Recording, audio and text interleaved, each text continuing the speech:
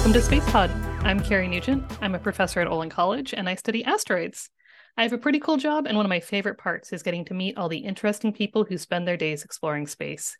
Each week, I'll introduce you to one of these smart folks and ask them to tell us about their corner of the cosmos. Today's guest is Professor Raman Prinja. Professor Prinja is the departmental head of physics and astronomy at the University College London. He's also the author of a new book, Wonders of the Night Sky, which was just released in May. Welcome to the show.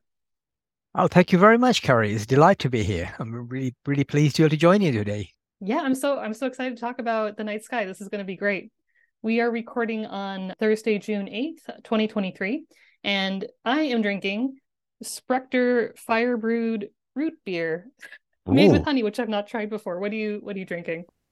a ginger and lime kombucha is what I'm Oh, trying. nice. I've been told it's meant to be very good for me. So rather than drinking coffee all day long, which I've been told, no, I mustn't do that. Try something more interesting but better for me. So that's what I'm trying out.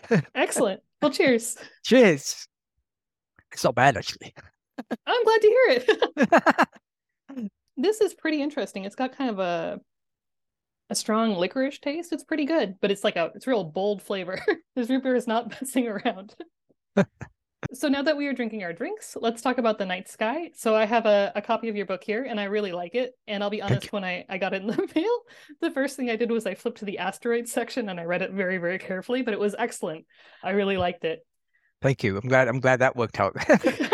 Yeah, me too. What made you want to write this book in general? I'm very keen to try to reach across to a sort of a younger generation of readers, the young readers, to try and sort of inspire them a little bit in generally in STEM subjects, in the science subjects a little bit. Astronomy, of course, we're very lucky that we have a subject that can appeal very widely. And this is a nice way, I think, of getting everyone to just get involved in science a little bit. And Night Sky is a free experiment for us all, right? We don't really need any expensive equipment. You just need some guidance, a few tips, some enthusiasm, and a lot of imagination, and you can really enjoy it.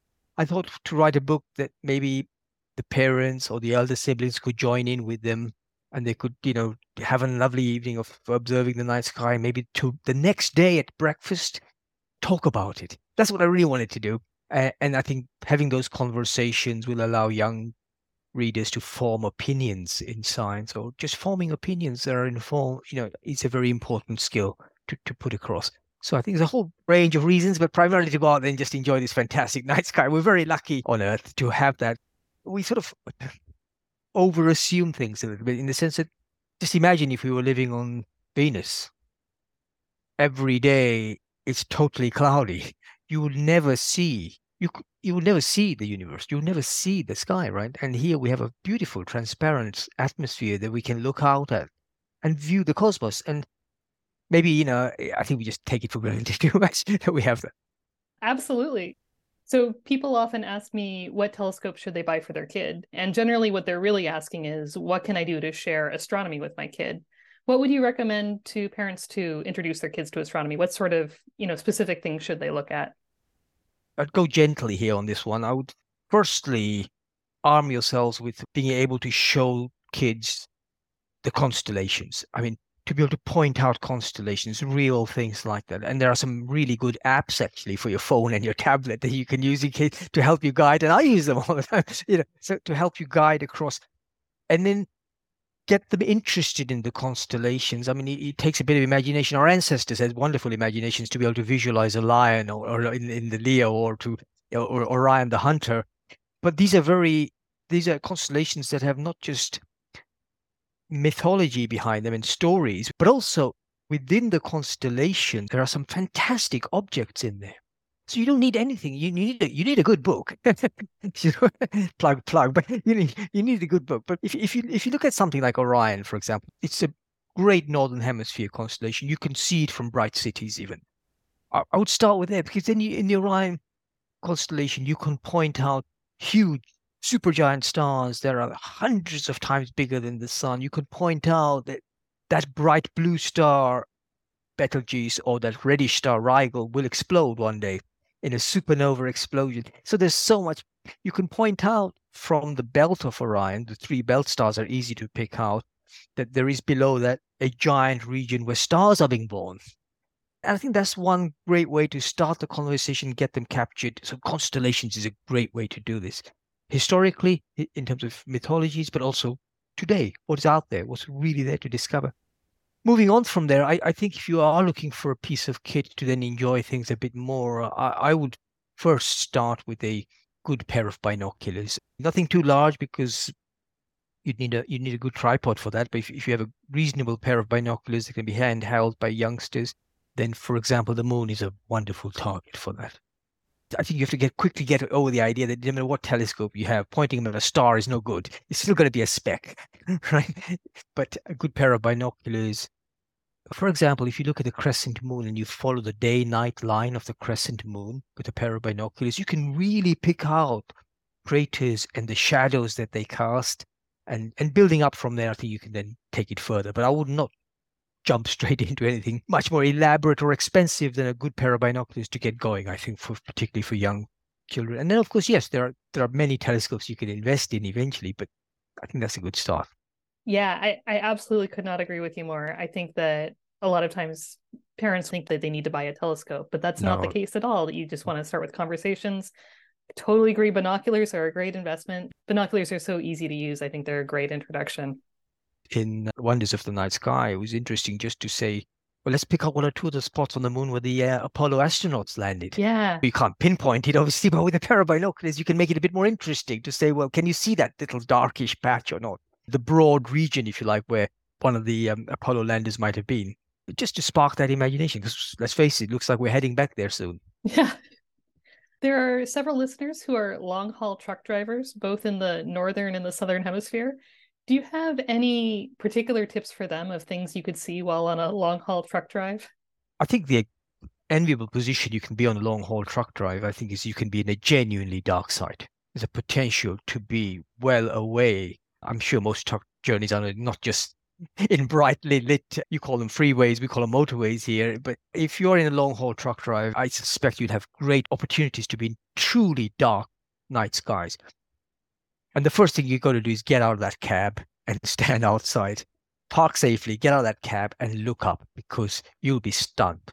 If you go to a truly dark night sky, particularly if it's moonless, you'll see about 3,000 stars at least. Although there are 200 billion in the galaxy, you'll still see about 3,000 stars. And it's stunning. It is a true wonder of nature to see a sparkling night sky like that. Moving on from there, particularly southern hemisphere, you get a great view of the Milky Way band. And this is really interesting. So you can really see the Milky Way stretch across the sky if you're in those dark sites. You still need 20 odd minutes for your eyes to get adapted to the dark, incidentally, because we're not very good at eyes are a little bit need a bit of time for that. Once your eyes are adapted, it takes about 20 minutes. So don't worry if you can't see it straight away. You'll see this beautiful Milky Way band stretching across the sky. And once you've seen it, and it's stunning actually, then you have to ask, well, what is it? Right? What is this thing? And it's actually the edge-on view of our own galaxy. We have a lousy view of our galaxy. We're inside this flattened shape. It's like two fried eggs back to back. So imagine, right? We'll take two fried eggs back to back. We're actually in there in those eggs, and we have an edge-on view. And what we're seeing is that edge-on view of our galaxy, and it's profound. And for those who are in the southern hemisphere, particularly in a really dark, those really lucky truck drivers out there, you can, with your eyes, if you've got good enough vision, you can actually see the Andromeda galaxy with your eyes.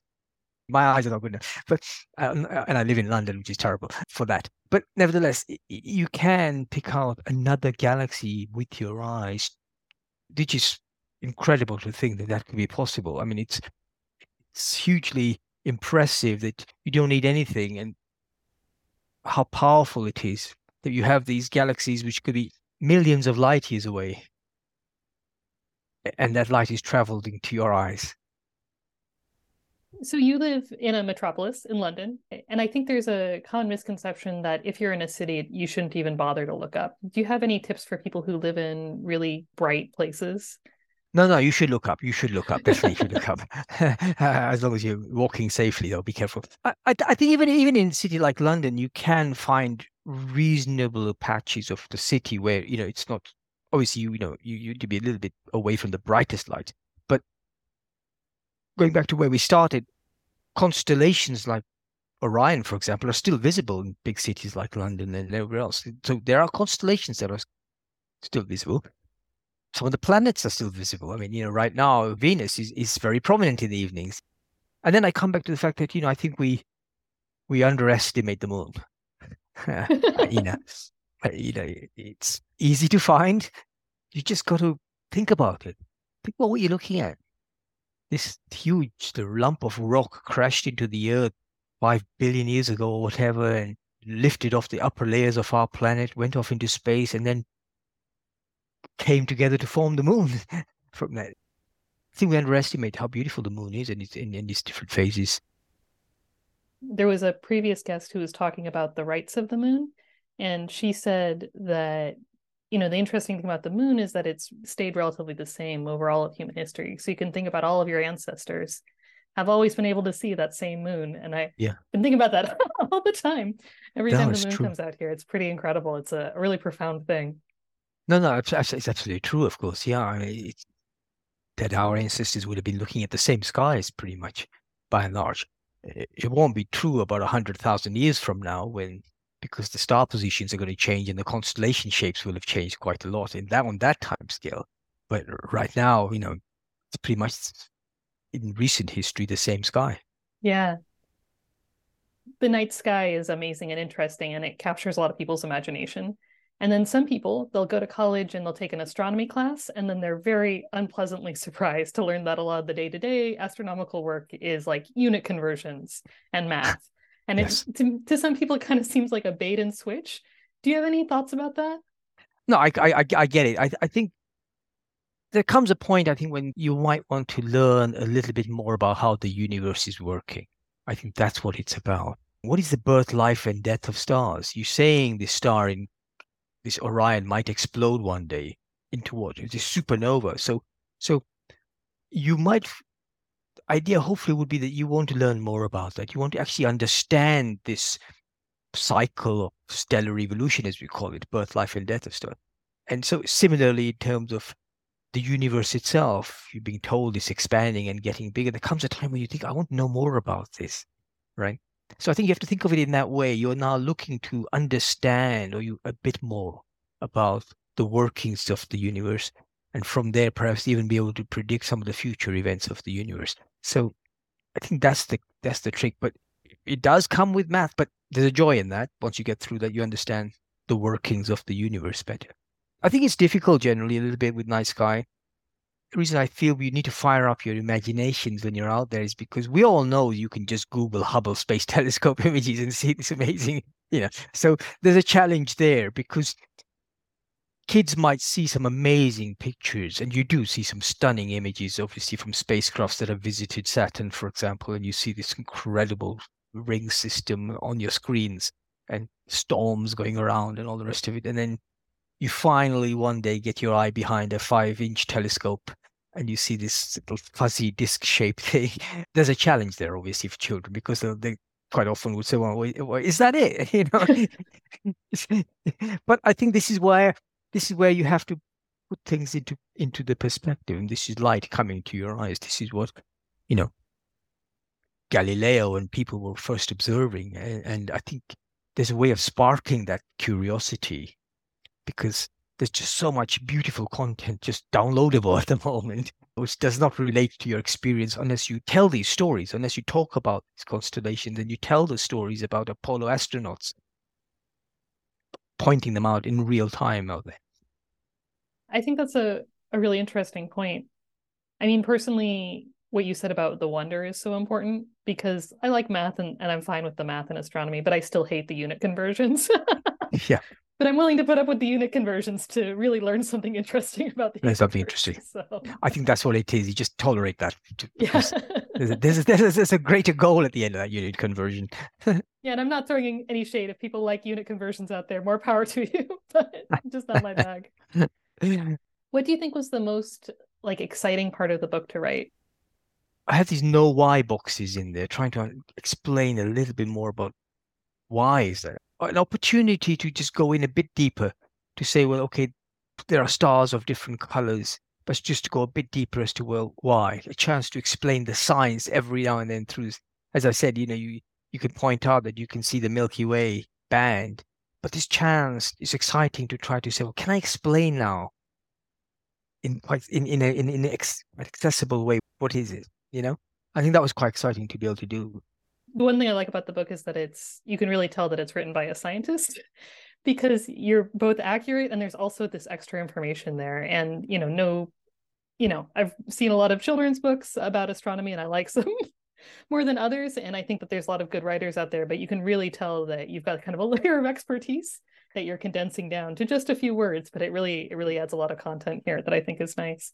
Yeah, I really wanted to get that in there just to explain why something, if Aurora or whatever, just give that bit of information, bit of knowledge. Yeah. Then, And it's challenging to do in just a few words, right? yeah, There's reasons yeah, people no, write that's right. No, hundreds or thousands of no, papers on these yeah. things. The publishers are always telling me, no, just a few words. Is there like a big misconception when it comes to astronomy that you're always feeling like you're counteracting? There's a slight misconception that it's entirely a visual science, that the whole Mm, thing is just about pictures, if you like, and they're fantastic images. I mean, and there's no doubt that we have a lot to look at, and they are spectacular, and they can transcend across from science to art at times. They are so beautiful. But I think there's a slight misconception that that is the science. The reality of it is that if you go to a professional astrophysical observatory, you can't look through the telescope. There isn't an aperture to look. You can't say, "Can I look through your telescope?" to a professional observatory, because it's at the back end of these telescopes. There's a huge amount of sophisticated instrumentation behind them to decode the starlight effectively, to decode the light. And the reality is that the true sort of Rosetta Stone of astrophysics is there. Modern observatories are really sophisticated laboratories with these complex instruments behind them to split the light into spectra and to decode the light, to then understand things like the speeds, the temperatures, the densities. So I think that's still lost a little bit at some level out there. The idea is that, astronomy is a sort of it's it's a lovely thing. You see pictures, but the true science, I think, is behind this very sophisticated instrumentation and analysis and computation that takes place behind that to do that, to literally decode the light, the physics. that's such an interesting point because I do think that people think that maybe you or I spend all day just looking at pretty pictures, but when I'm looking at pictures too, like they're black and white and it's like 10 pixels, and That's I'm right. really interested in those 10 pixels. That's right. That's right. It's nothing really glamorous looking. No, no, that's right. And I think that's not how it's seen. It's Right. yeah, yeah. So, in addition to writing kind of books for everybody, you're the author of over 150 science papers. Can you tell us just a little bit about your research interests? Yeah, so my research in astrophysics is on what are called massive stars. So these are the stars that are born perhaps 15, 20 to 100 times more massive than the sun. So these are the massive stars that they evolve very fast, and essentially they're burning their candle at both ends. They're really going for it. They evolve very fast. These are the stars that will detonate as supernovae, and the tombstones left behind after that evolution are some of the most exotic objects we know about, which are called neutron stars or black holes. So I'm studying these massive stars before they detonate. I'm starting to understand what drives their evolution, what drives what's going to happen to them. What are the key drivers of that? So that's what we study. We use essentially a combination. We use observational data sets from everywhere that we can get them, Hubble Space Telescope. But again, this is not imaging. This is exactly the point I was making. This is spectroscopy from Hubble Space Telescope or ground-based observatories, radio astronomy, using radio astronomy. There's a beautiful ALMA observatory in the Atacama Desert in Chile. So we gather the data from everywhere that we can possibly get. And then we study that and try to understand essentially the lives of massive stars. These are the stars that also are the ones that by fusion reactions make the heavy elements, including the life-giving elements, incidentally. The sort of the phosphorus inside you and the silicon inside you is come from these stars. So it's important to understand, I think, generally for the chemical property of a galaxy, what these massive stars are doing. So that's what we're studying here. That's what the research is primarily about. Amazing. Well, thank you so much. Can you talk a little bit about where we can get your book and how listeners can learn more about you and follow you online? Well, I think the easiest way to get hold of the books is probably through Amazon, isn't it? I am on Twitter as at Prof. Prinja. Um, very latest book coming out, incidentally, this um, summer is a recipe book. How cool is that? But it's actually a recipe for the solar system. So Ah, what I'm doing is I've done the whole book in the style of a recipe. So I bring the ingredients together, and the ingredients are, of course, all the elements and all that. And then we cook up slowly the moons and the planets and the rings, and we oh, make the very solar system. nice. And we have your asteroids and your comets in there. We've got the asteroids and meteoroids in there as well. So it's done in the style of a recipe book. And before that, we also have a book called Future of the Universe, but that's another one. Awesome. Well, I'm really excited. I want to learn how Good. to cook up asteroids. This sounds Yeah, great. yeah, yeah, yeah. It's all like I thought I'd do it all in the recipe style. Yeah. What And happens when you there's burn them? I always burn my yeah, food. yeah, yeah. It's in the book. Well, thank you so much, Professor Prinja, for being on the show. And now that we've heard all about Wonders of the Night Sky, which is also the name of your book, we get to Thank you. hear a fun fact about ramen. I don't know if it's a fun fact, but I'm really keen into building Lego models. So in my office here, I have the Saturn V Lego rocket built out of thousands of Lego pieces. I have the space telescope and the shuttle. And at home, because it's not related to my, I have lovely Lego models of Ferrari cars and Formula One racing cars. So I'm very much into these. The inner child in me is very much into building these wonderful Lego models, and it's very therapeutic. Actually, I find it's like a 3D puzzle. You just lose yourself in Lego for a bit, and before you know it, you've put 4,000 pieces together, and it looks really cool. That's amazing. Thank you so much for being on the show and thanks for sharing. Thank you very much for having me on, Carrie. Really enjoyed chatting with you. Thank you very much. I hope you enjoyed this week's episode. Intro music is from The Return by Deltron 3030. Huge thanks to Deltron 3030 for letting me use it. The beeps you just heard are from the very first space probe, Sputnik. You can visit us at listentospacepod.com, and we're at listentospacepod on Twitter.